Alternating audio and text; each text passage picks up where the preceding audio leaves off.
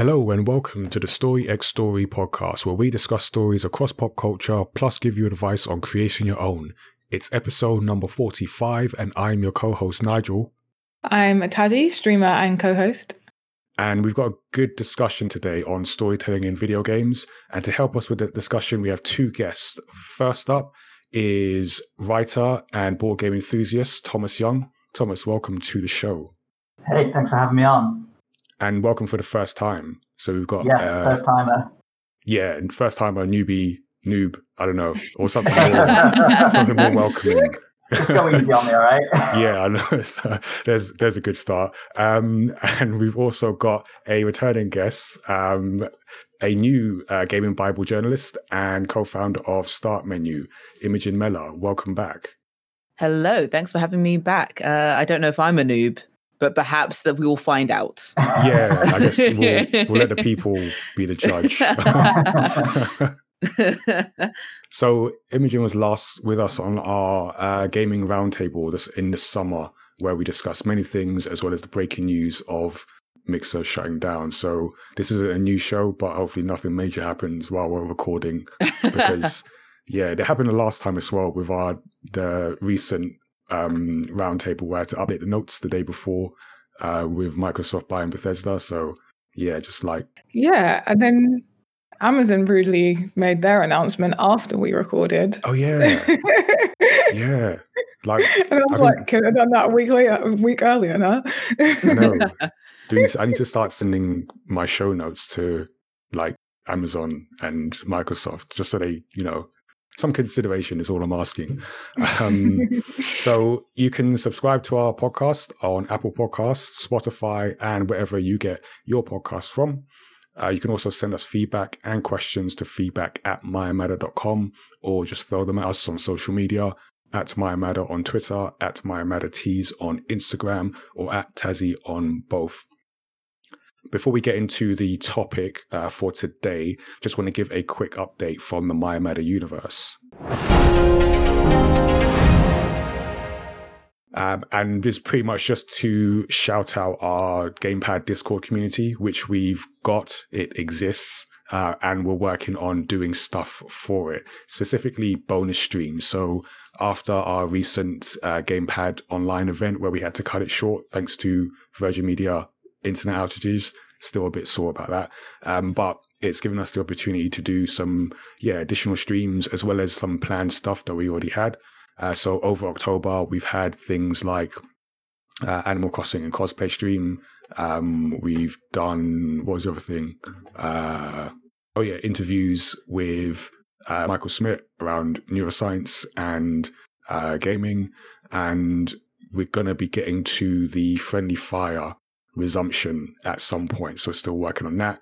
And then we've also got a bunch of existing interviews that are up on our YouTube channel, particularly the one we did around Black History Month. So talking to prominent Black people in the industry, including Des Gale, and check that out. So all that's going to be going available on Twitch through the VOD thingy, and then also we'll be putting them up on YouTube over November. So yeah, we've got other stuff planned for our Discord group, so we'll put those links in the show notes, and you can also follow us on Twitch for future events and streams.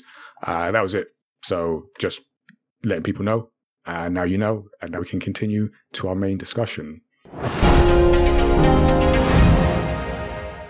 And today we're going to be talking about storytelling in video games with people who play them as well as people who write about them. So this follows on from our EGX digital panel on the same topic, which will be up on YouTube later in this month, so you can check that out. We didn't get to cover everything, as I kind of suspected we wouldn't, because it's quite a big topic. So we thought we'd bring back some game writers to keep the conversation going. So some of the things that we talked about in the panel were just around how storytelling in video games has evolved, where it's come from, as a medium, some comparison to other mediums, cinema, novels and such, and just, how we respond to it, to these increasingly complex narratives as gamers, but also as people who cover games, or mostly for Imogen and Thomas. I don't really cover games. It's just like, talk about them every so often. But people do it in some kind of, in like an actual professional manner. So what I wanted to start with, as we did in the panel, is just touch on what people's favorite game stories are and why. So we'll start with Imogen. Like, what are some of your favorite video game stories? Oh gosh, it's a hard one, isn't it? Because games are all about stories. I think some of my favorites would include the original Life is Strange, something like Grim Fandango. That's a really good game. I would say Her Story, which is sort of an FMV type of game. I've currently sort of just about finished with The Witcher 3, which is possibly the best storytelling ever done in a game. Honestly, there's such a wide variety of games. Oh, Portal 2, I can't not mention that. One of my favorite games of all time. That's one of mine as well. Yeah, I think one of the things is with gaming, just as a whole, what I've always really enjoyed is the fact that with TVs and movies, you can it's either show or tell. It's either someone says it, or there's a camera move and you see something, and that is telling you. It's showing you a bit of a story. With games, it's always like a bit of like hide and seek. It's you can find the story or you can't. That's it's up to the way you play it sometimes. And I think that's what I've always really enjoyed. And the games that allow you to really like go off and really find and look into the story are probably my favorites. Okay, yeah, I definitely. I haven't played The Witcher. I really need to. I need to do that. Yeah. Honestly, it's I hadn't played it. I hadn't played it until this year. When I started streaming, it was I was thinking of one of the best games I could play that would, when I had low viewership at the very beginning, what could I talk about? And I had story points to talk about without having to talk to an audience so much. I had something to bounce off of, and I started The Witcher 3 for the first time, and it is just so phenomenally well done. It has the best storytelling of any game I think I've ever played. All right, we're gonna dig into that, and I like that you mentioned Portal 2, because that is a great game, great story, but it's funny. And that's something that's not always done so much in video games, like a comedy, and done well as well, which is it's tough to get comedy right. It's one of the funniest games I think people have played or can recommend. Is you actually have like a proper few belly laughs when someone says something it's an important story point or fact. If you've never played Portal 2, one of the first things at the very beginning of the game is that you wake up as Chell, the main character, and you meet a robot that asks you to say apple. And if you know anything about Portal, Chell is mute. Chell never says anything. And so and it comes up on screen, press X to say apple, and instead you jump.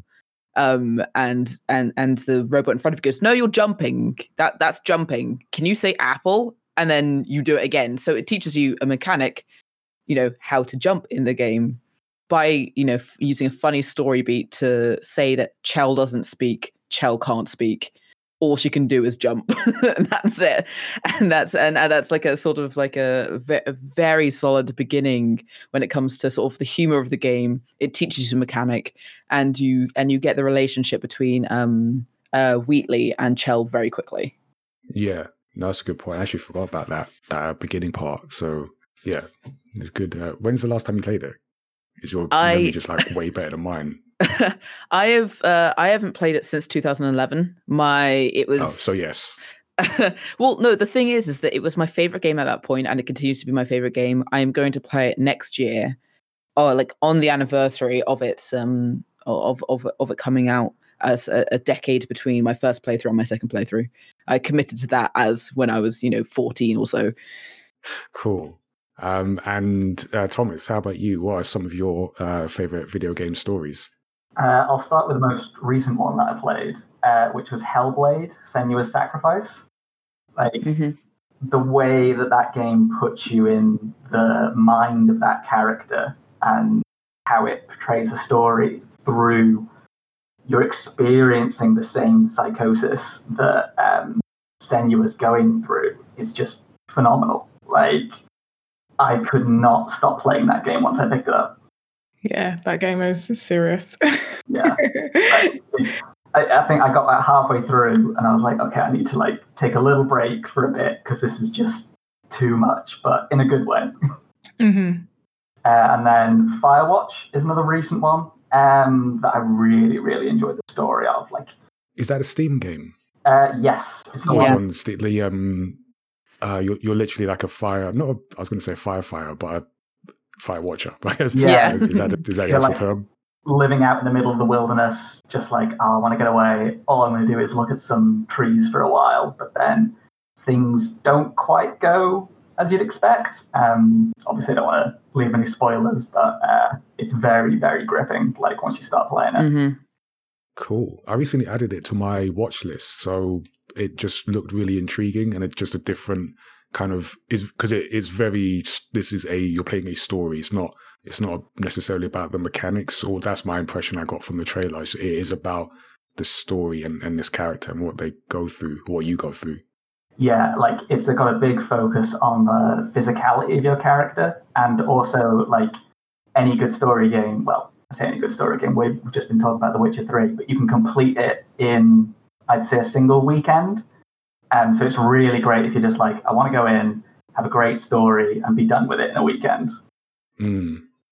Okay. Cool. Yeah. All right. I need to get to that as well. And then similar is Gone Home. That's another one of my favorite game stories. Like, again, just really short, does what it wants to do amazingly well, and then leaves you feeling like, okay, I just experienced something really good. All right, I'm like making mental notes. All these games I need to get to. Like Tazzy, on the panel, you previously mentioned Titanfall. Is that you still holding to that as like a game? Because that's another one I haven't played. I've got like a very long list of shame here. But do you want to tell us a bit about that game? Yeah, like it's not necessarily my favorite, but it's definitely one that I think stands out that people don't really know about. People tend to like give shooters a bit of a miss when it comes to story. People tend to like just go straight for the multiplayer, especially Titanfall, because Titanfall 2 is the first. Like Titanfall 1 didn't have a story, but yeah, definitely very like it's again short. You can like just play it sort of in one weekend, but you're very attached to a Titan, which if you don't know what a Titan is in Titanfall, if you've not ever come across the game for some reason, they are giant robot, like mecha, basically. It's like Pacific Rim, but smaller. Yeah. And yeah, like they're programmed, but they have personality. They're AI personalities. But yeah, you get very attached to the main Titan that you play with as companion. I don't know how to. I've watched enough Disney movies to know that I can get very, very attached to a robot if I want to. Yeah. It can happen. Yeah, like the characters are so interesting, and for a game that originally didn't have a story, to having this like amazing journey is definitely like it stands out. There's obviously so many great ones. Like I'm a massive Legend of Zelda fan, so Wind Waker is like but literally any Zelda game. It's basically the same story every time, but still amazing. Yeah, it's funny that it is the same story every time, and yet there's always a bit of spice. They're just like, imagine that this is the world they're living in now. Same story, you sort of know the outcome going in, but the way that you get to the ending that you know you're going to get is completely different every time. Yeah, 100%. Like Twilight Princess was like, wow. It's so off the wall. It's like, oh, you thought you knew what was going to happen? Yeah. Link's a wolf now. Get over it. And it's like the beginning, the middle, and the end is kind of the same. Like the layout is the same, but the journey is different, right? And there's all this lore and stuff that depends on what world you're in, and then there's like all the linking to them together. No pun intended. Yeah, I mean, Zelda's one of those ones that seems to go off like, sure, the story's always the same, but those characters that change from game to game, like you were talking about Twilight Princess, like Midna is a character that I don't think I'm going to forget in a hurry. Yeah, definitely. Yeah, and it's a bit like Mario, I guess. I mean, I think Nintendo properties do it really well. Say, speaking of same story. Yeah, it's again with I think the most recent Mario games like Odyssey and Galaxy 1 and 2, for example, the stories that are in that, you need to go save someone. But Galaxy 1 and Odyssey are two of my favorites because they're just like, wow, this is an entire world. And there's so many new things to go and discover. And it's not much for story. You don't really need to pay attention too much because you're like, okay, save the princess, we get it.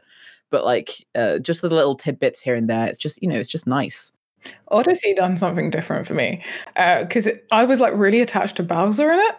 Like, I felt so much for him. Yeah, they like done like there's not much in it, and like there's not much in terms of talking as well, like in terms of dialogue.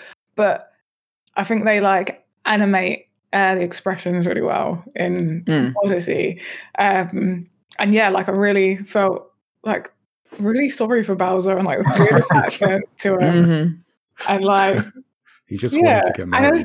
He just wants a marriage. Who doesn't want that? Gripped, and I'm like, this is a Mario game. The basics are the same. I mean, the basics are the same from bloody the first Donkey Kong. It's Mario saved Princess Peach. It's really not changed. But have like the Mario RPGs and like the Paper Mario series. Like, I think one of the big reasons that they work so well is because it's kind of absurd to have a full story in a Mario game, right? Like that's why they're comedies, because you can't have a very serious RPG when your main character just says "Mamma Mia" and that's pretty much it. Yeah. What's so interesting about that is that with characters, for example, like Nathan Drake, I think they're normally the punchline to the very serious world they're around, whereas Mario is the opposite. It's like the world is absurd, and Mario's just stood there like, yeah, okay, and that's like semi-funny, just because everyone else can do anything, say anything, and Mario will just be consistently like, okay, I get it, I guess. Gotta go find my woman now. And it's like this opposite. Like normally it's the character making the world funny, but in this instance, it's like the world makes the character funny. Yeah. Yeah, and I guess like that's the whole thing about like video games, like the world that you're in and how you as the player responds to that, and the different protagonists you play as then impact like how that world is perceived. Like, so you mentioned like Mario. Mentioned Link, even like with Portal as well, you get these silent protagonists.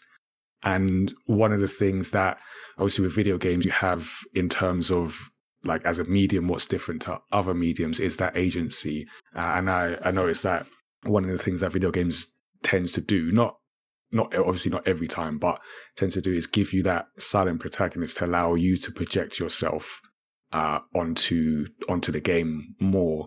And another thing that, like another game that I quite like is Half-Life 2, which for me was a great example. I can't remember exactly when it came out, but it was very like groundbreaking in terms of like mechanics, but also in terms of storytelling, how it just allowed you to project onto Gordon Freeman, and then through him showed you this world and state of this world and the relationships of the characters. And yeah, I don't know what the best approach is. I don't know if anyone has any thoughts on like if there's not like one approach to rule them all, but what are thoughts on like having that silent protagonist versus this character like Nathan Drake who's just going to talk and give you that kind of story. And I was going to say, I think like I think Half-Life 2, again, has an amazing story. And I think one of the things that I tend to look at when I'm thinking about Half-Life 2 is what is it that makes Gordon such a good protagonist for the player to put themselves in the shoes of. And I think one of those things is the fact that there's no cutscenes in that game. Like, you start the game literally seeing through Gordon's eyes, and you end the game seeing through Gordon's eyes, right? Like, you can relate to him because you've been on that exact journey that he's been on throughout that game. That's a really good point. And I was actually going to bring this up in a bit, but I'll mention it now because I wanted to talk about sort of video game mechanics and how that lends itself towards the narrative. And something that has sort of come up, well, at least I've noticed it sort of recently, is this discussion around cutscenes and whether they're needed or as needed to convey like story information. So I've heard, sort of both sides of the argument, and where people will say, why do we need cutscenes? It spoils the flow of the game. So Thomas, do you feel, because in Half-Life 2, it's the lack of cutscenes that allows you to project and enjoy that story. Do you think that's something that should be considered for other games? Do we need cutscenes less now that games have other ways of sort of conveying narrative and story? I think it definitely depends on the game, because like even with Half-Life 2, there's certain points in that story where you can tell that Valve want to put a cutscene in. Like there's scenes where you can't move and you're literally on like a rail, and you can just sit there and watch things happening. Like, is that kind of like a cutscene? I think if you're going to go down that route of I'm not putting any cutscenes in this game at all, I think you still need to take into account how that will affect your game, because it will, for sure. I think it depends on the game. There's certain games where cutscenes are great, and other games where they do, you're like there and you're like, can we just continue? You could do this talky bit while I'm doing stuff. And like, it really depends. And as a streamer as well, I'm always thinking about games for streaming. Sometimes the cutscene's just great for you to like take a second and chill, sit back. Everyone can just watch. You'll like talk. It's a good break where you don't have to talk. And obviously that's a very specific modern thing to think about in gaming. But even just some like of heavier games, some like really action-packed games as well. Like I was just playing Doom earlier, and like that's like, while you're playing, it is go, go, go, go, go, go, go. And I just need to breathe. And they have these really short cutscenes in between. And you're just like, okay, now I can breathe. Well, this cutscene's happening, ready for like the next bout of mayhem. And I don't find them interruptive. I just find them like a nice sort of like chill out moment, just a second to like catch my breath. Like it goes to pacing.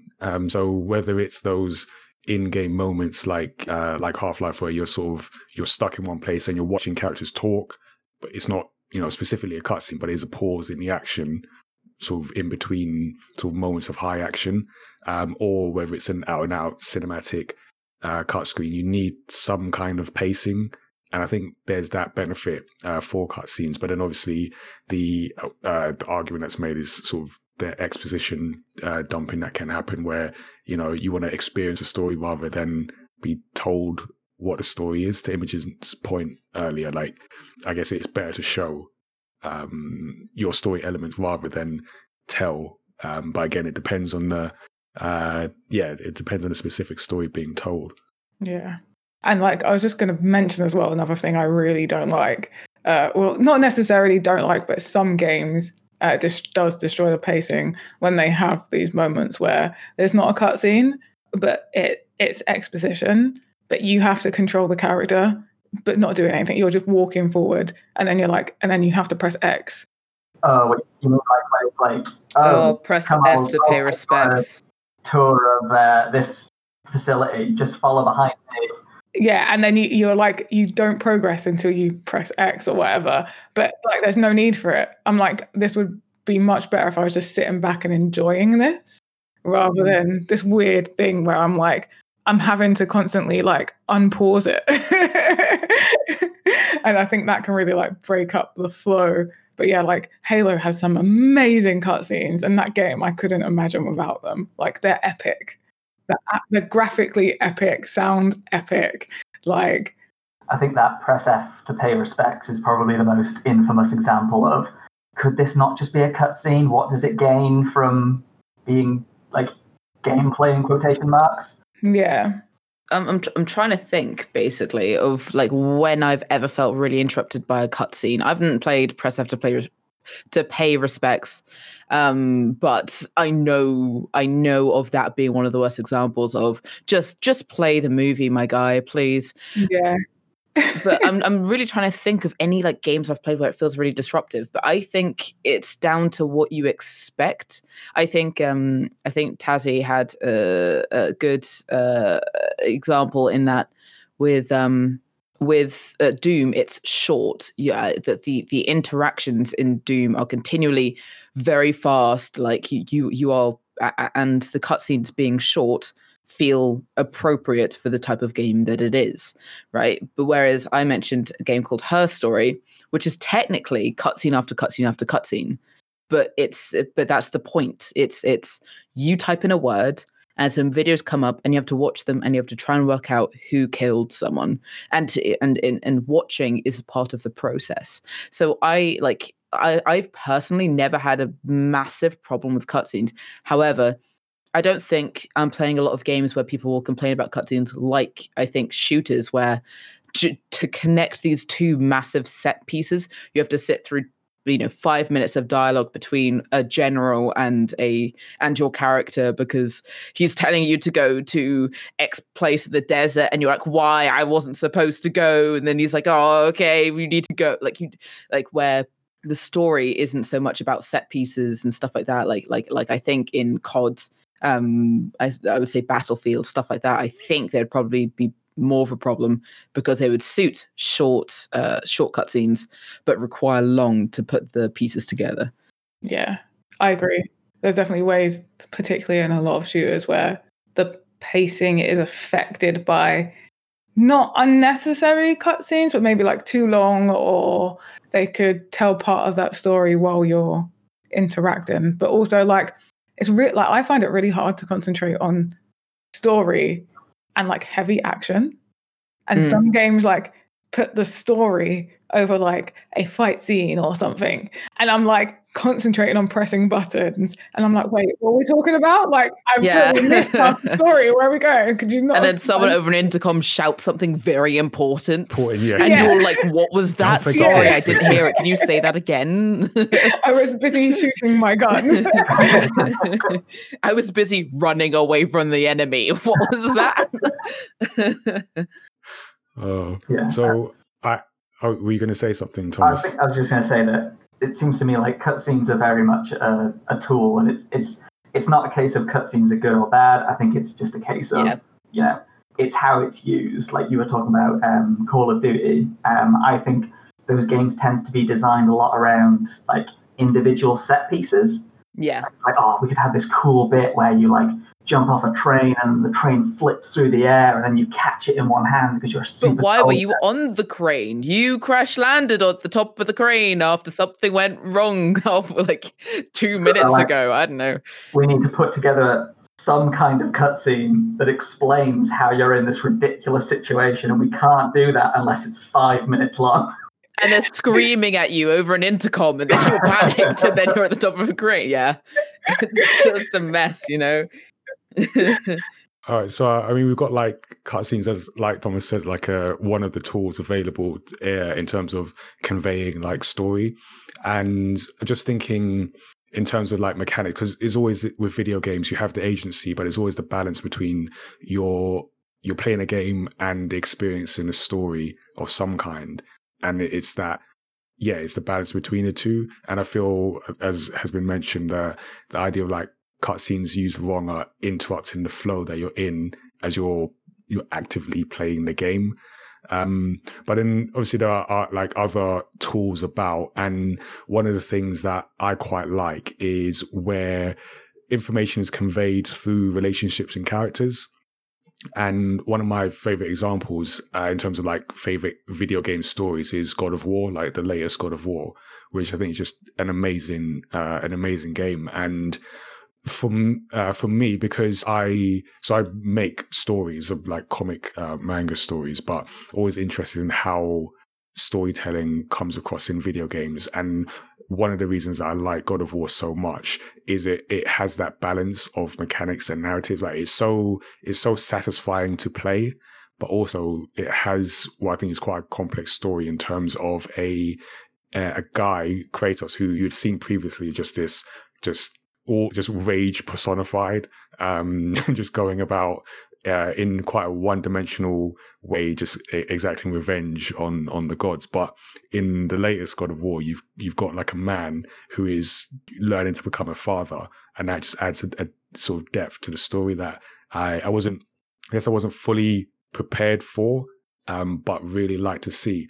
And in terms of conveying story, one of the things they did in that game, which I really liked, is they'd have Kratos and his son Atreus on a boat on a lake paddling. Not paddling. I mean, that's a weird visual image, but rowing.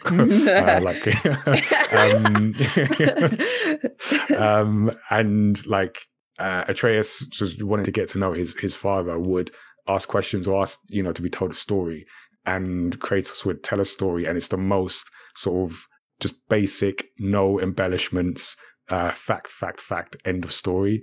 And it's just moments like that, or moments earlier in the game where you have Atreus learning to shoot his bow, and Kratos trying to teach him, and you kind of control Atreus as he's sort of nervously trying to sort of pull back his bow to kill this deer. And it teaches you sort of mechanics, but it also teaches you about the characters that you're playing. And the thing about story is like the characters are going on a journey, and I thought that's just a really good way to show the journey of these two characters across this game. So that's just like one of the things I like. I don't know has anyone played the new God of War or the latest God of War? I haven't, but I think one of the like you're talking about like a massive relationship in a game that, it could be so lovely to see like a massive relationship in a game. I think one of the things about, Life is Strange is similar, that it's the relationship between these two friends that haven't seen each other in years and coming back. Like the massive relationships in games of great storytelling mechanics. But I think the ones I prefer on a whole are the silly, like momentary relationships where you can see how someone reacts to you, and then you can make all of these tiny little assumptions about who you are. Like, so one of my favorite games of last year, my game of the year probably, was Disco Elysium, which is, I can't believe I haven't mentioned it before in this podcast. Forgive me, Studio Sound. But it's one of the best story games. Again, like it's up there with The Witcher 3 for me, for different reasons. But with that, it's very quick synopsis of the very beginning of the game is that you wake up sort of a middle-aged, drunken, hungover man with no memory of who you were before. Just none. Just absolutely no idea how you got into that situation, where you come from, what your name is, anything about yourself. And you come downstairs and there's a bartender who is so angry with you. He's very short. He's trying to keep his, temper because you are a customer, but you haven't paid your bills and you've been drunk in the hotel room that he's looking after for a week. You've broken things, and all of a sudden, like you're getting context from a short relationship. You aren't, emotionally invested in this relationship, but it's a very honest look at like what it sort of feels like to talk to someone on the street and reading their reaction off of who you are as a character you don't know, and your character doesn't know, and who that is, and who you might become from that. That game is entirely because you don't know who you are. For learning more about yourself from the way that you interact with people for the first time sometimes. Like you find out you were a detective, you were there to go solve a murder, but you have no idea why you went up into a room and just never came out. You just don't know why. And it's all these sort of reactions where you have to find someone you've maybe met them before, maybe you haven't met them yet, and you absolutely see the look of disgust when you like you burp in their face, like that, like that sort of stuff. I think like there are the big relationships in games that, you know, are all about, I mean, they're so integral to the story, like God of War, but then there are lots of little relationships that I think are, you know, really entertaining in some ways and tell you a lot more about the world that you're in, with something like Disco Elysium. Yeah, no, I get that. And it's always the consideration with games, because in the game's story, the characters aren't brand new. Like they're people, they've been somewhere, they've come from someplace, they've got goals, ambitions, relationships, all that kind of stuff. But as you're playing the game, you need to be taught the basics. So you need to be taught like in Portal, like jump. This is jump, and it's how do you get that? So in situations like that where, you know, character has forgotten who they are, that's brilliant, because that allows you to learn as the character learns, and it fits with the story. And it's always the difficult thing when you're like, I guess you mentioned Uncharted earlier, like that one where like Nathan Drake is like the guy, and you know he knows his stuff, but you as a player need to, and over each game need to relearn the mechanics, or, you know, as a game designer you can't assume, you know, everyone's playing the previous game. You have to treat it like people are coming to it new, or have, you know, forgotten how to play the game and need to be retaught. So I'm always like keen to see how people deal with that in a game and teach you those basics while fitting in with the story. I have to agree with that point. Like I've noticed in games, like there is a point where you can use teaching the mechanics as a storytelling tool, right? And when you don't, the beginning of the game can become really boring if you're a you know, regular gamer. If you're someone who does play a lot of games, being taught how to play a game is like really frustrating. And so it's so refreshing when a game uses that opportunity as a storytelling mechanic, because then you don't feel like you're being taught how to press X. Yeah. Like, and it's so refreshing. And it is at that point where you can use mechanics as a storytelling like tool. Yeah, I think like one of the biggest things that I find with tutorials doing it wrong is where a game is a sequel, because so often you have like start of the game and it's like, okay, you've just come out of like Nathan Drake's last quest, and it's like, all right, we know you did all that cool stuff in the first game, but do you know how to fire a gun? Because I feel like I'm going to have to teach you like how to fire a gun. Yeah, I think actually one of the games I think did this, or basically did away with the tutorial in some ways, was The Witcher 3. One of the things I went into, because I was asking people like, what should I know going into The Witcher 3? And someone said to me, you are going to feel like for the first 8 or so hours that you've been dropped into a world that isn't yours. It feels like a save file that you've just picked up and you're having to just work it out. They keep throwing stuff at you and you're bewildered, but you just need to go with it. And eventually you will get it. And I was like, okay, that sounds weird. And I absolutely know what that person was saying, because when you pick up The Witcher 3 for the first time, there are all these words, all this lore that the game just doesn't care that you don't know. They're just like, you'll get it. Give it like, I don't know, 10 hours. And all of a sudden you'll be like going, oh yeah, okay. If it's a werewolf, then there'll be, you know, I need to consider this, this, and this, and this. And it's really refreshing because as the game goes, you've absorbed enough knowledge to start, you know, you can make an assumption out of something someone says, something that was like gobbledygook to you for 20 hours ago makes perfect sense. And you can have like a considered conversation with them. So there is basically no like tutorial in how to deal with some of the elements in the world. It just says you'll come back to this later. Remember, like this word will become a familiar part of the world to you, and you know, and you just have to deal with it. It's just like, you know, suck it up, man. Just keep going. Like, just keep going until you have to get to the point where you have to learn what's going on. So there's no formal tutorial level. So there's a tutorial area. There are I think 3/4 maps or something of the entire sort of world. There is a small map called White Orchard where you start, where you can sort of like it's basically like, okay, this is the practice run. This is basically what the entire game is going to be like in this much smaller map than the next one are going to be dropped in. Go have a wild time. Go make some mistakes until things that aren't going to really matter to the wider story later on.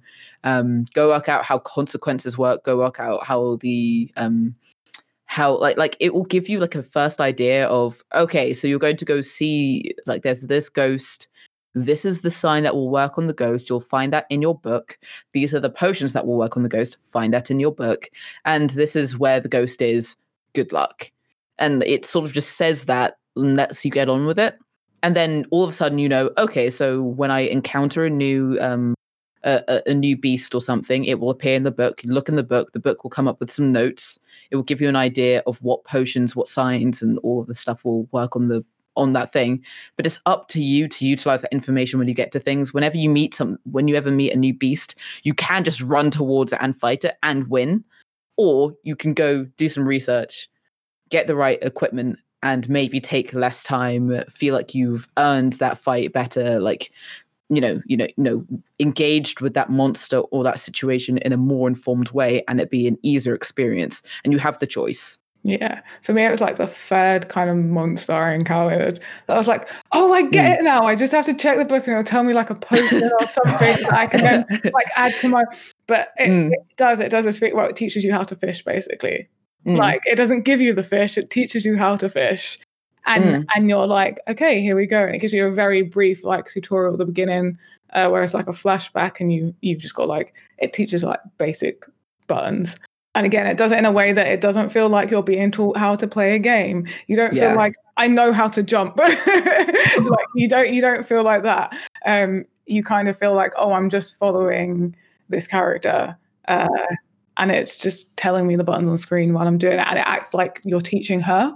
So you feel like the teacher rather than the taught, which is great, because I don't want to feel like I'm new to this, because I'm not. Yeah, for sure. And it's that feeling that it creates, and yeah, definitely, like, it took me a while to figure out that I'm supposed to be checking the book, and that's even with like understanding some Witcher lore from reading one of the books and watching the series.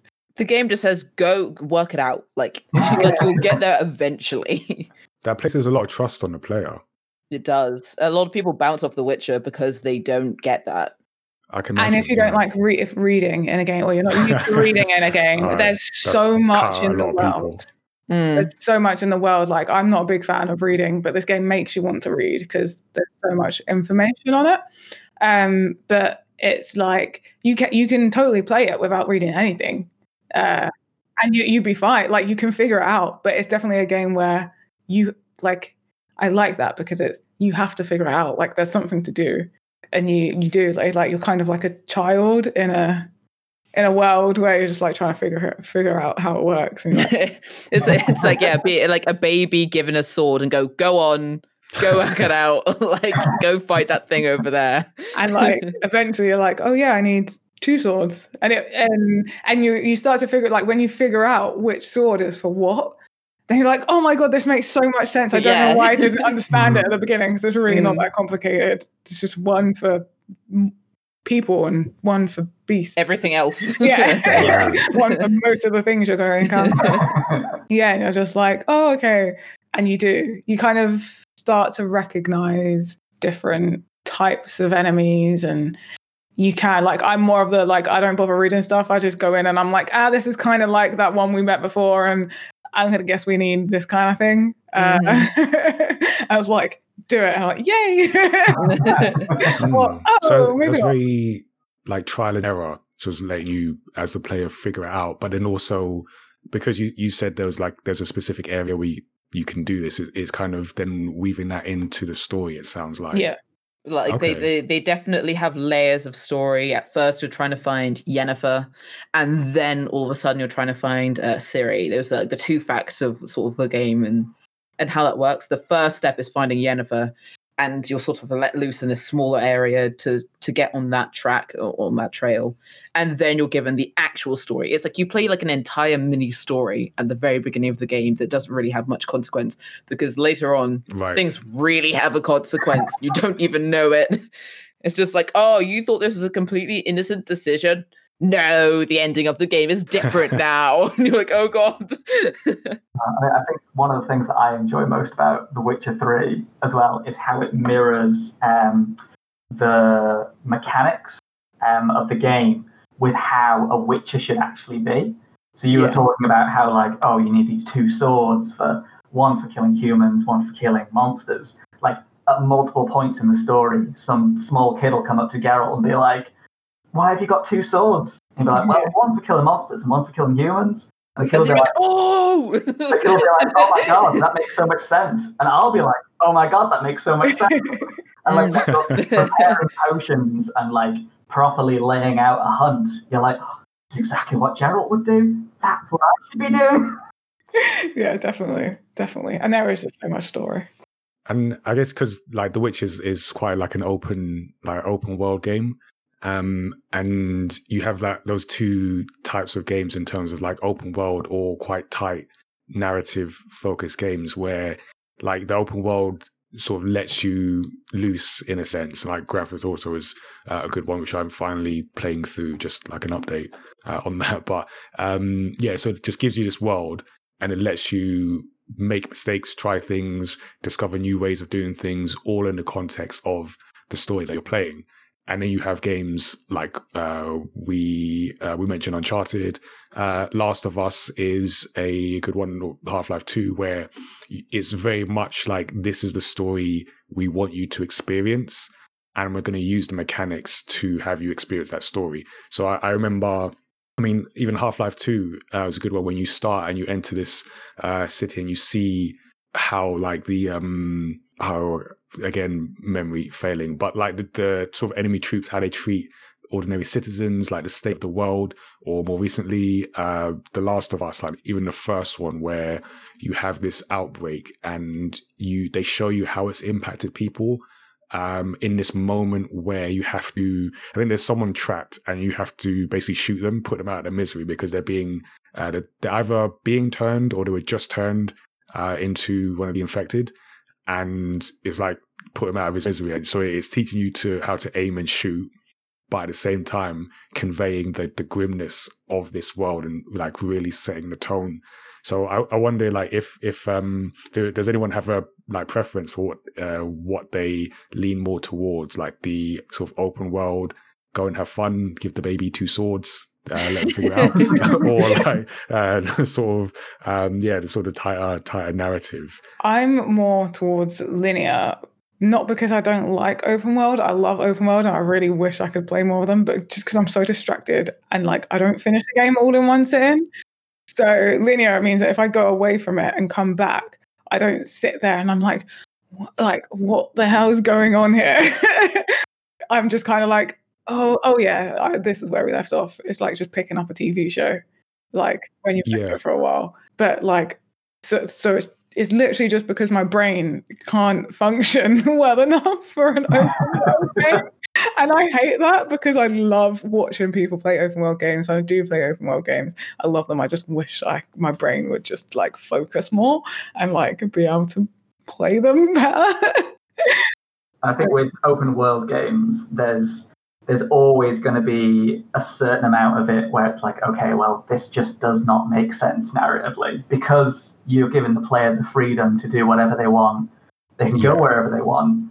You can have a mission where someone goes, oh my god, my wife is going to die from 2 swords in the back from a child. Right now, and you need to go save her. And you're like, don't worry, I'll do it right now.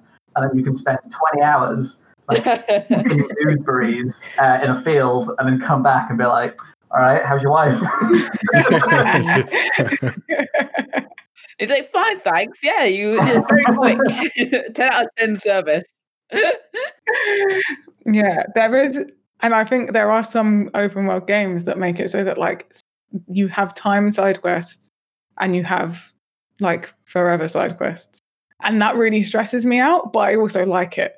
I think it's a cool thing to have in a game, but I'm like, no, I haven't got more exploring to do. I can't do your quest right now. But it's like, if you don't do it now, you're never going to get to do it. Or once you triggered it, it's like it is timed, and you fail it, you fail it. And I think something that happened to me was when I was playing Nier Automata, and I got a like machine kid killed. And I was like, I could have. Wait, 9S.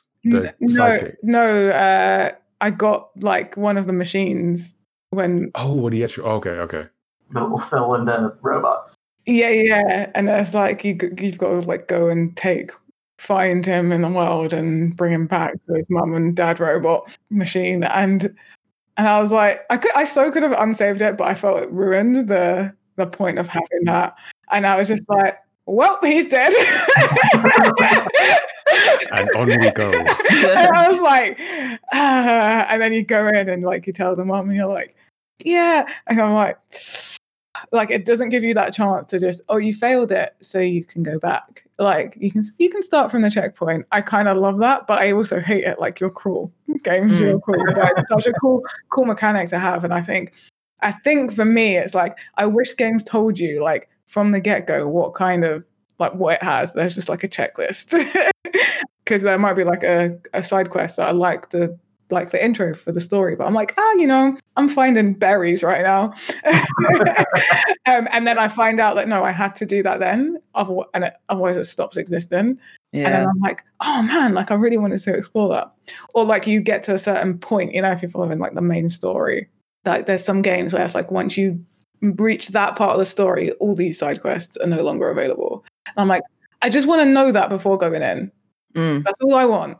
I just want to know. Witcher 3 does a good job of that, because I think there's like a couple of points in that game where it's like, look, if you go past this point, it's all over. Like, it just goes, so you're on this boat, you're going into the mist. So if you go into the mist, everything changes. And you're like, okay, thank you. I'm going to go back home. Yeah.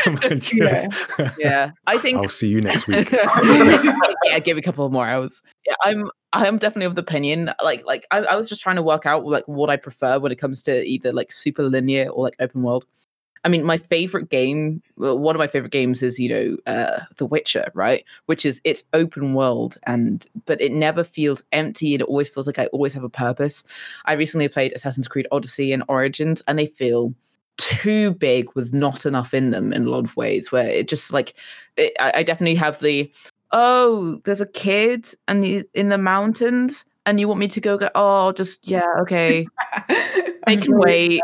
I want to go get some new arrows, and like you go and do something else, right? Whereas The Witcher, like something happens, and I don't think they give you I can't think of a time in The Witcher where they were like, there's an actual time limit or a super sense of urgency. It's this thing will come to you once you have prepared yourself in this part of the mission, or you need to sit here and wait for that thing to come to you. So that might be timings with the day, or it might be like there is a battle that is going to happen, therefore you need to be here, but it will happen once you are there. And I think that is maybe the difference in where I find I'm like myself comfortable with those sorts of stories. It's like, as long as it feels like you have to be there and the thing will happen, rather than, oh no, child is dying, run across the country, and you're like, nah, I'm all right.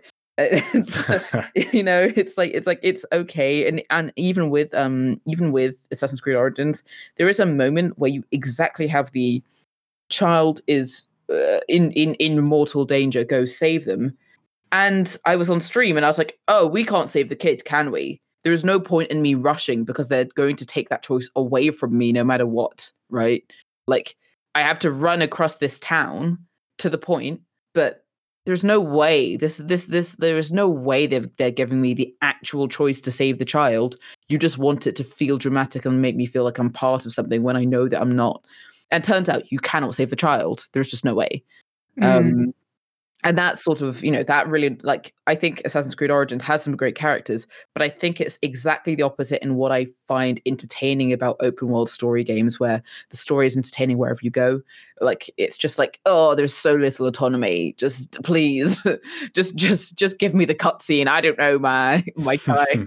Like, I don't want to participate when I know that there's no choice. Yeah, when you take away that option from open world, it's like, is it really open world, or is it just a big game? It's an illusion. Yeah. Is it a linear game that you have no choice in, but they've just given you the amount that you can run across a field here and there in between, And I think Breath of the Wild was like the perfect open world game for me, because it was like, it's like Zelda, we know the storyline.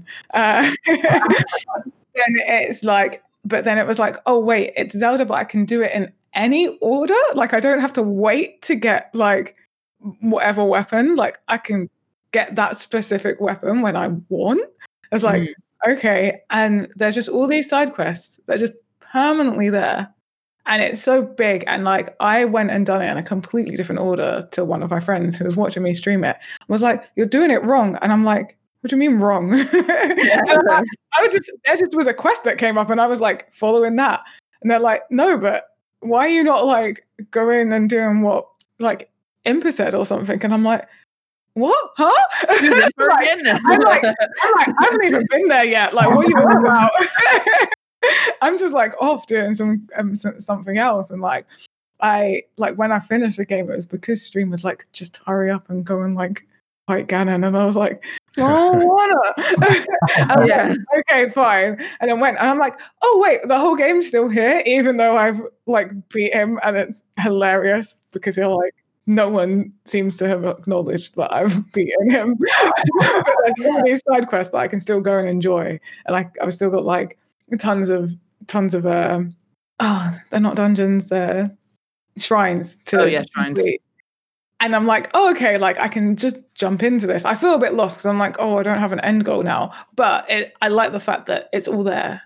Yeah, I do agree with that. I quite like some guidance, some level of guidance in my even open world games. Although some of my favorite games are open world games, but I feel particularly recently, I feel like just guide me and experience the story. I like having a checklist, like here are all the things you can do, and in any order. I think that's why I like Zelda, because it's here are all the things that you need to do, but it doesn't matter which order you do them in. Yeah, what's so interesting about Zelda, like that particular Zelda, is that you do the two, and then the checklist that you mentioned comes up that says defeat Ganon, and you can, as soon as you've done the tutorial area, run and finish the game. There's nothing from doing. You can just do that, and then it says maybe apart from your skill level, but like super eager. You have to be very good. But like under the defeat Ganon, it just says optional, do the rest of the game, basically. And it's like, it's that one checklist that like is the top of your list of things to do, and it's very important that you do it, and you can do it at any point. But then it also says, but here are all the other things you can do meanwhile. And I've never finished Breath of the Wild because I've never felt the need to. Like, I don't need the boss fight to feel like I've finished the game. You know, like it's like I've watched speed runs. I know what the last bit is like. I've seen that happen. It's not important to me to finish the game. What's important to me is to run around that game as sort of naked Link, annoying people as I go. Like, that's what I like. And like unlocking all the little stories, like, because you unlock sort of the overall story and relationship between Zelda and Link, I guess, and then like everyone's little stories, like the rumor mill sisters. Oh, fascinating. Like following their little story, and then just all these little like side quests that are linked to different people's stories. Like these people living their lives out, and you know. I think that is the thing with like the open world games. It allows you to then create your own stories and experiences. I think like for the majority of games, there's always going to be some variation in the playthrough. But with open world games, it really gives you that like, oh, I didn't even go to that bit yet, and this is my experience. I do quite like that balance. I will say for more linear game experiences is just being able to feel or go through like the experiences and the feelings that the developers or the game designers wanted you to feel, and getting that. I guess for me, it's like a sense of completion. Like I had that experience that you wanted me to feel, and particularly with The Last of Us and The Last of Us Part 2, which I wanted to touch on, not specifically those games, but the reaction to those games kind of really sparked this thing in my mind about storytelling in video games. And we've spoken about the mechanics of it. And I wanted to, before we get to the end of this conversation, make sure we touch on sort of how do we cover these games. And the reason I mentioned The Last of Us is just seeing some of the reaction sort of before the game came out. The Last of Us Part 2, obviously, unfortunately, large parts of it got leaked, or like all the cutscenes or whatever it was got leaked. And I was just seeing certain reactions to the game that people hadn't played, which I thought was funny on one side. And I dismissed a lot, because I think a lot of it was just people upset that there's a female lead, there's a gay relationship, and so I kind of sort of dismissed that. But having then played the game and then seeing the reactions to the game that really interested me, because what I saw is people who felt really passionately about Joel and Ellie and the way the story went in the first game, and wanted a particular thread with those two characters, whereas what you got is the game that they wanted to tell you. So it didn't. I think I said this when we did the panel. It essentially didn't respect your opinion of what should be. Just like, this is the game we're making, and this is what you're going to experience. But then it's like, how do you cover that? So I saw people who were saying, The Last of Us Part 2 is a bad game, because essentially what amounted to is because the story didn't go in the direction that I felt it should have.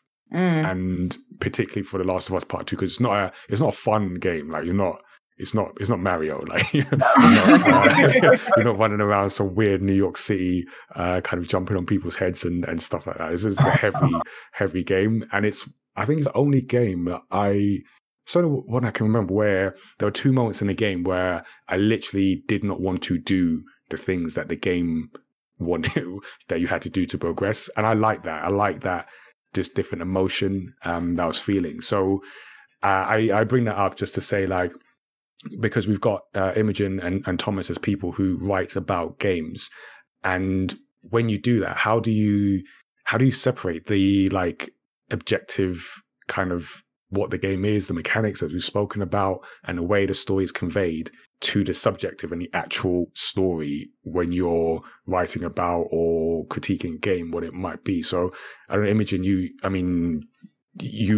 just started at the Gaming Bible. Is that how are you kind of approaching that as you talk about video game stories?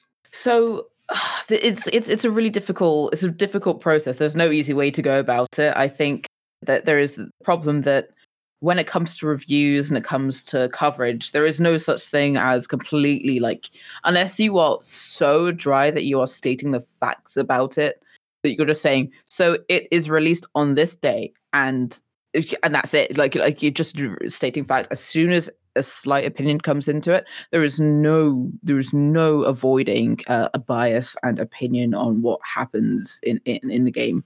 I recently reviewed Hades with my colleague Ewan Moore, and we had a discussion about it where we were both basically just gushing about the game, where we weren't really going so into the detail about the story and how that worked, but we were talking more about how the story intertwines with the mechanics and how it's a fantastic roguelike and how it represents that type of game and that type of story well, rather than saying that the story just by itself was fantastic. It was about the representation of games, like the product it has produced and how well it achieves what it wants to achieve. And I think that's really how I try and like look at games. I think, does it achieve what it wants? It doesn't matter if I like it, because there's a game that I hate that I know is a good game called Dishonored, right? I hated playing that game. I hated playing Dishonored when I was a lot younger. I might go back to it now. but it made me uneasy. I didn't like the characters. I didn't like the world. However, I think at that age, I went, but it's a good game. It does what it wants. It does it well. It's not glitchy. It looks stylistically very well put together. If you like this sort of thing, it's a fantastic game. I hate it though. And so there is definitely like an attempt. You can put things together. I think it just depends on actually taking a step back, saying, so why don't I like this? Or why do I like it? And does that have anything to do with the quality of the thing that it is putting forward to me?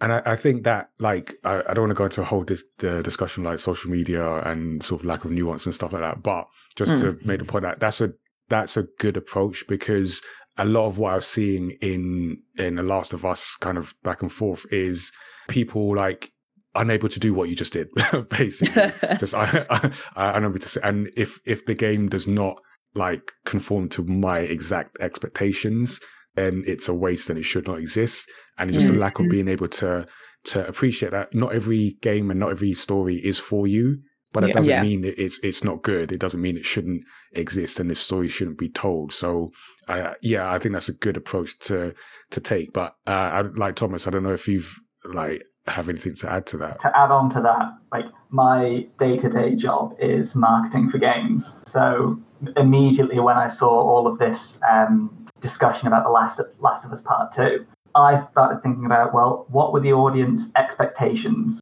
for a game called The Last of Us Part 2?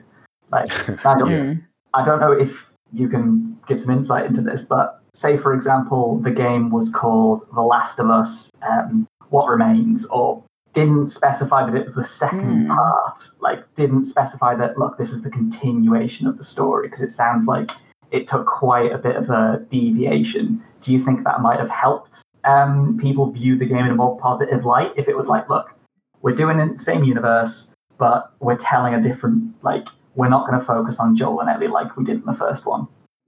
That's actually that's a very good question. Good point. I haven't played it, so I can't even give like my, because I think that there's like games for me that have been like part 2 or something, and they might not follow the exact like storyline you expect them, but it's not like, oh, this isn't part. It's still like the next phase. And I think for The Last of Us, it's such like it's people's lives, like they're fictional people, but it's their lives.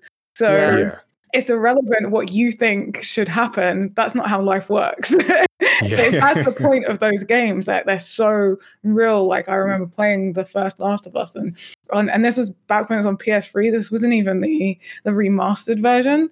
And like playing it, and the guy I was dating at the time, his dad was watching us play and thought we were watching a movie. Like that's how gripping it was, and that's how like involved in these lives you were. Like he didn't even notice it was a game, and we're like, but do you not see us shooting people?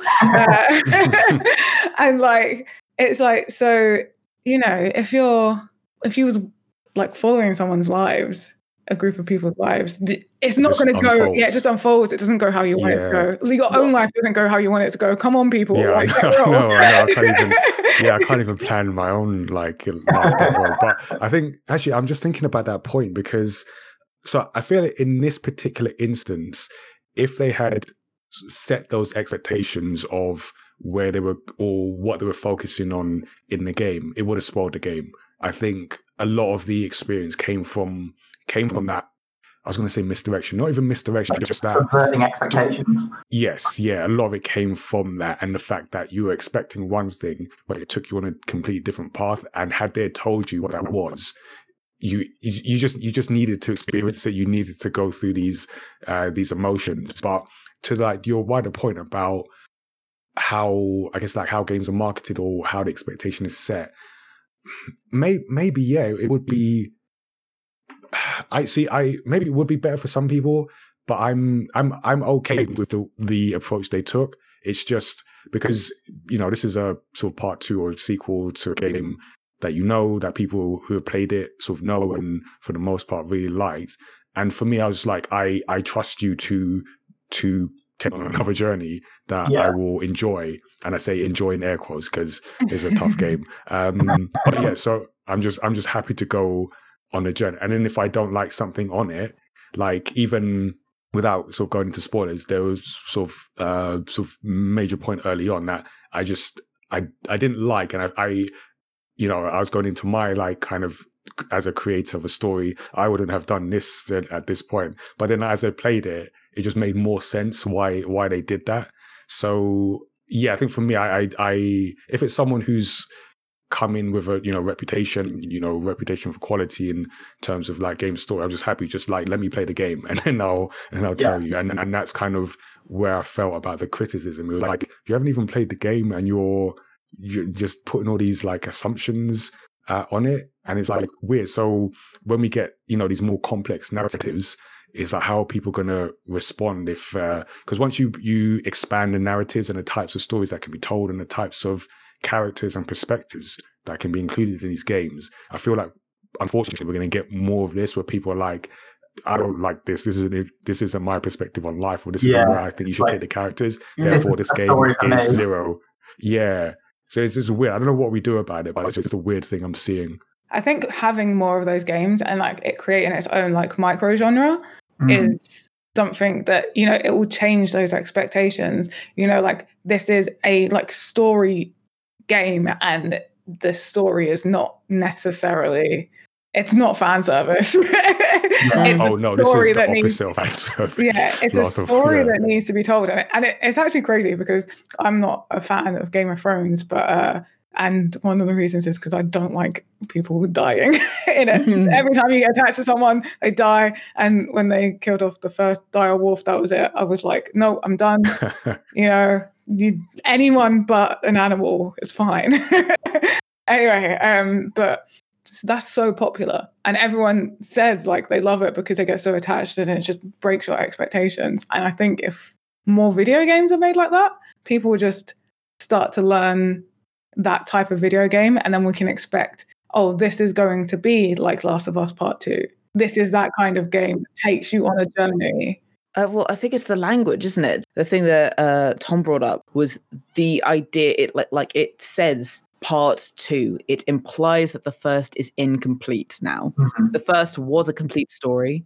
Now it is incomplete unless you acknowledge that this is the second half, or the part 2 of what that story originally was. And so I think it is different from other games and how other games are treated in, because you have Destiny 1 and then Destiny 2.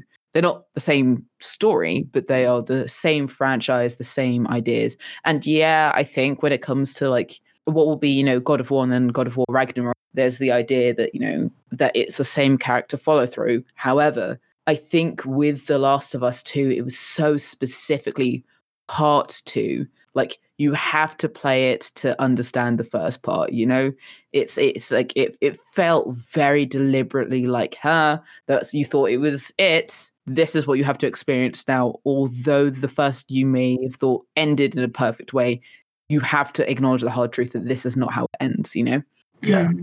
And it was very much that, because even at the end of part 1, I was like, okay, they can just finish it there, and I'm okay with this, what was kind of ambiguous ending, which I really liked. But I also liked the way they continued it on from the events of the first game. So yeah, it's just hopefully a new thing we can get used to as more games, take this approach. But yeah, it's just that how we kind of respond to them. Yeah, I think like the biggest thing for me is the fact that it's that audience expectation, right? Like we've talked about loads of different kinds of games, but I think if you think about like the story of your average indie game versus the story of your average AAA game, like you're immediately going to go in with different expectations, right? You're expecting the indie game to be much more experimental, like you're expecting something like quite a bit different, whereas that a AAA game, even if it sticks to like, okay, we're going to try something a bit different, there's still going to be those classic beats that it needs to hit. So the thing I always like to consider is like looking towards the future, and particularly this year where we've got new consoles coming out.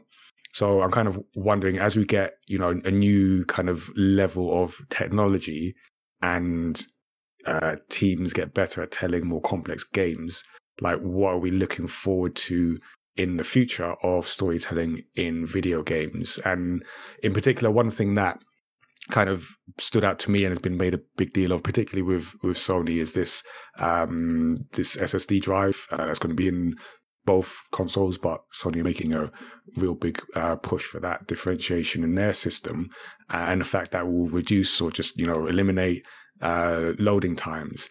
And I think we mentioned it earlier, where sort of cutscenes give that chance to bring the pace down a bit or give across information. Same with like loading screens, where we've become used to them being used as a way to sort of load the next part of the level that you're on, but also maybe get across some element of the world or the story. So my question for people is like, but what are you looking forward to in terms of like storytelling in the future? And do you think technology, either the SSD drive or something else, will have a big impact on the future of storytelling in video games? Imogen, what do you think?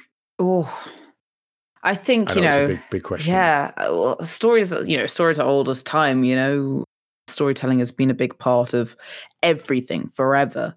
With games, I think the visual quality of how stories can be told, like where before it was your character would run up to a footprint in the snow and be like, "That's a footprint in the snow." Like they would say that, and you'd be like, "Oh, okay, you've told me the fact."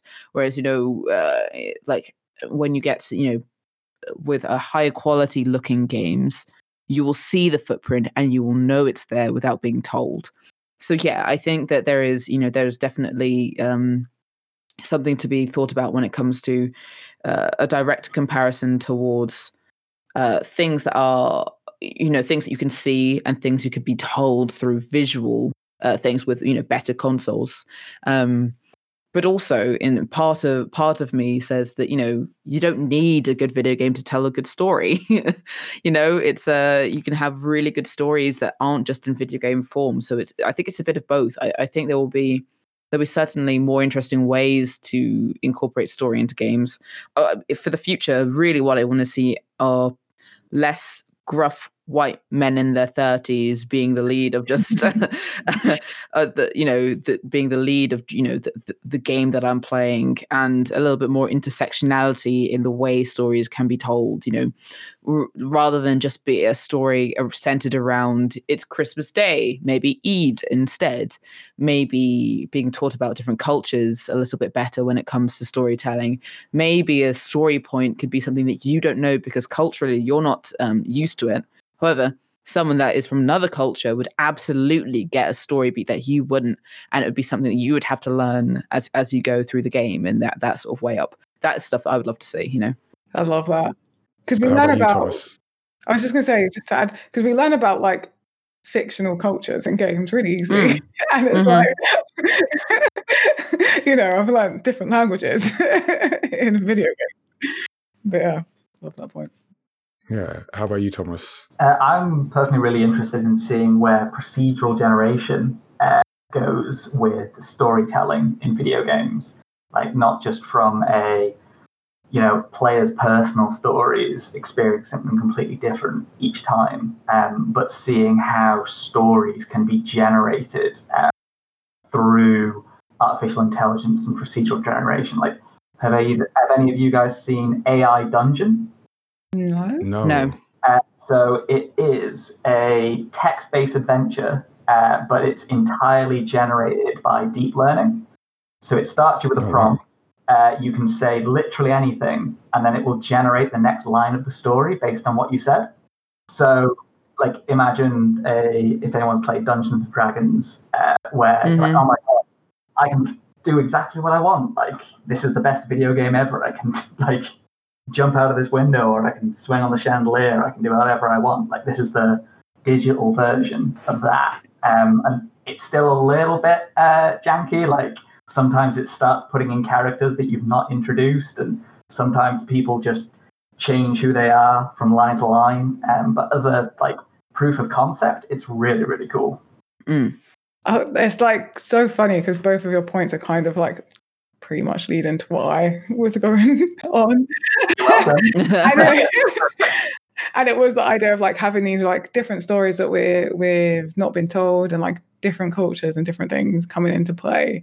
I mean, I'm a sucker for a story that I already know, because sometimes it takes me so long to like adjust to what I'm being told, and then I have to like go back on something, and I'm like, oh, okay, that's all the stuff I missed. But I still love learning new stuff and being in new worlds, and that's why I play video games, right? Because I want to be someone different every day. But I would love to just see more, just where we can go with how interacting with the video game world, how it changes the world, and how like maybe like we have, we talk about open world games, that maybe there's like a next step beyond the open world games that we'll start to sort of see, maybe not in this generation, but maybe towards the end of it, when people, when developers are able to like utilize and maximize its potential. The kinds of stories that, like, what kind of story can you tell in VR that you can't tell with just a screen and controller, right? Yeah, and like just new mechanics and different mechanics that we've not used before, that are now more, like, can actually work with faster loading times and less like loading screens. And because I feel like we've hit a point where you can have a very good looking game and it doesn't need to be at like 1,000 frames per second and oh yeah, in 8K or whatever. Like we 16K, 32K. Like I've got to a point where I don't even know the difference. Like someone has to sit there and point out the difference. Mm-hmm. Like I'm very okay with like 30 frames. I noticed the difference between 30 and 60, but like in between there, like I'm fine. Like if we're at 45, I don't know, frames, like I don't miss those frames. I'm fine. Like I can watch at, it's good enough. Yeah, I can watch at, like, I don't even need 4K, I'm you have to see pores in a character's face. What makes that more interesting as a character? Yeah, so I'd much rather that power goes towards like more interesting ways we interact with the game and how that moves the story along.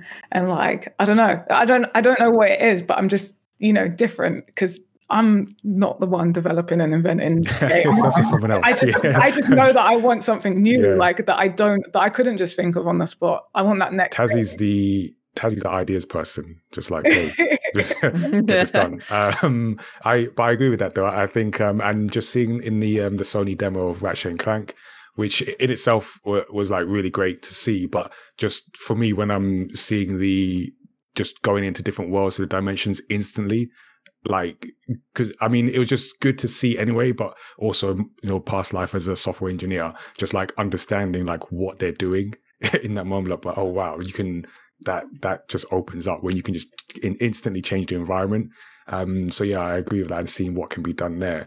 And I think, to Imogen's point about just different perspectives, I feel the idea for stories is telling different perspectives. So let's see more different perspectives in the games that we play, and also like on the similar lines, just different ways to interact with the world. Because a lot of gaming is in some way you're shooting or hacking or slashing or something like that, and that impacts how you interact with the world, impacts the kind of worlds and the kind of stories. So again, I'm with Tazzy, ideas person.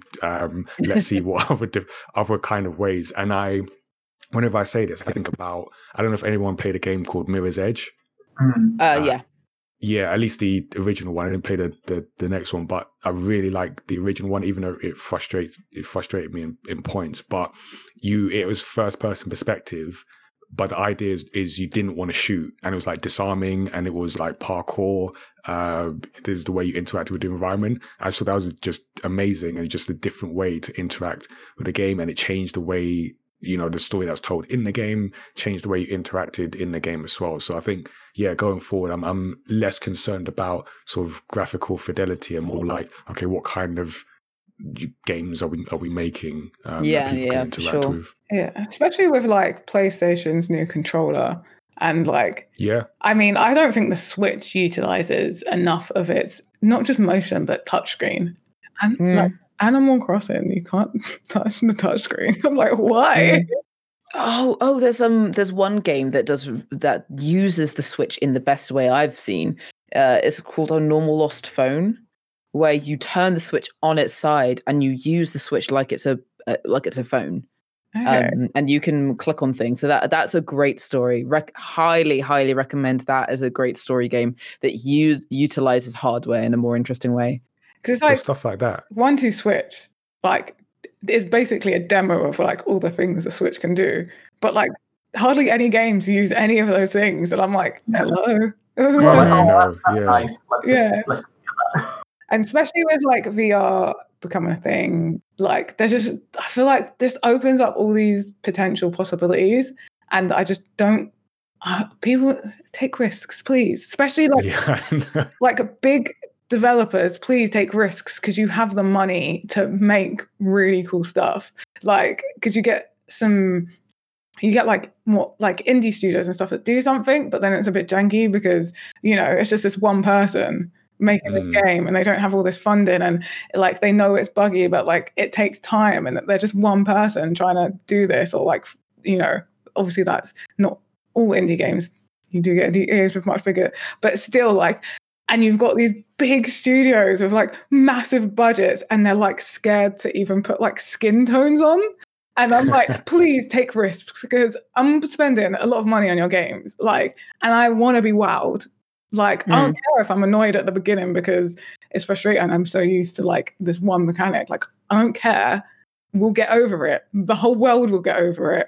We've done it before. And there's bigger problems in the world now than like a new mechanic to learn. So I think we're ready. We can take it. Yeah, and I feel like everyone's ready for like the studios have a lot of money to like take those leaps, and we're going to buy the game. Like, people are bored. Lockdown 2 is coming. I'm sure we're gonna experience like way more of things where we're like having to deal with like being at home more and having more time on our hands. So like, just do it. Just do it. Take that step. Take that leap. There you go. That is the call to action for the games industry. Take more risks. Yeah, there you go. So, yeah, I mean, for our listeners, let us know what you want to see like going forward in terms of video games storytelling that aren't just about graphics, because there's more to games than graphics. As always, our email address is feedback@mymatter.com. And yeah, you can give us your feedback or send across any questions on this episode's story discussion. Before we get out of here, we're going to find out what our guests are up to. Yeah, so we'll start with our previous guest. I was going to say veteran, but I mean one episode. Veteran one. One episode vet. Imogen, what is going on with you at the moment? What's new, and any interesting projects that you want our listeners to know about? Goodness. I don't know what I can talk about. This is the interesting thing. I guess the first thing is I stream a lot these days. I'm taking streaming very seriously is sort of something I want to do for years to come. So I go by Momento, M0RMENTO on Twitch, and I take that very seriously. Yesterday I just did a charity stream for War Child, a lot of fun, and sort of big streams on the way there. Yeah, just doing my general writing stuff, doing some exciting project writing stuff that I can't really talk about at the moment, I don't think. I've got a shoot in London tomorrow for something else that I'm doing. So yeah, basically I have projects going on. Follow me on Twitter if you want to know what's going on when I can talk about those things. But yeah, basically the big thing that I can talk about at the moment is my continuation of my streaming stuff, yeah. Excellent. We'll make sure we put the links in the show notes so that you can find out that thing and that stuff. That thing and the stuff that I can't talk about right now. That Imogen has going on. And for our first timer, let us know where we can find you and any interesting projects that you have. Sure. Well, at the moment, I'm currently my day job. Like I said, I'm working at a company called Nomad Games. So we make digital adaptations of board games. And at the time of recording, we're about a month out from releasing our next game, which I'm doing all the marketing and publishing for. So I haven't pulled all my hair out just yet, but it's going to be getting there as the month goes on. So you'll be able to find everything about Fury of Dracula Digital Edition at furyofdracula.digital. Nice, easy website. Just go there, has everything you need. If you want to listen to me talk about things or just read about me talk about things, you can find me on Twitter. My Twitter is, let me just make sure I get it right, because I don't use Twitter a huge amount because it kind of makes me a bit sad. But when I am tweeting on there, you can find me at Tom Young Writes. Awesome. Again, we will put the links in the podcast notes and you can check all this out. Make sure you do, because I've had 2 awesome guests on today. But if you do have any feedback for us, you can send it at feedback@mymadder.com or on our social medias at mymadder on Twitter, at mymaddertees on Instagram, or at Tazzy on both. And that brings us to the end of this discussion. So thank you to Imogen and to Thomas for just helping us talk about storytelling in video games. Yeah, thank you so much for having me on. Yeah, always a delight. Yep. Confirm my first time on was very nice. There you go. So if you like this discussion, we have lots of discussions like this and about different stories you can listen to and subscribe to us on Apple Podcasts, on Spotify. You can leave us a rating or a review wherever you're listening to help us reach more people and let them also confirm their appreciation for our discussions. Let's do more of that. So outside of video games, we also make manga. I'm currently, not literally right now, but we'll be now working on our next manga story, Sirius Through the Fog, after we raised an amount on Kickstarter. So reached our goal, and now we're making the comic for December. That's the aim. So I'm gonna be working on that and then get that out to backers and putting that out. We have existing manga that's available now at mymadder.com/manga. You can check out all the stories that we have from our universe of anthropomorphic characters. And as I mentioned at the top, we have a Discord community that you can check out now and join us for live stream events, replays of events gone by, and also jump on our YouTube, because I'm trying to make more use of our YouTube channel by putting all our interviews and panels and stuff on there as well. And in general, just stay tuned for more podcast episodes, including creator interviews, video game discussions like this, and deep dives into stories across pop culture. Our email address is feedback@mymadder.com. You can also check out our website to listen and subscribe to future episodes, which is mymadder.com/storyxstory. So until then, stay tuned, stay safe, and take risks, everyone.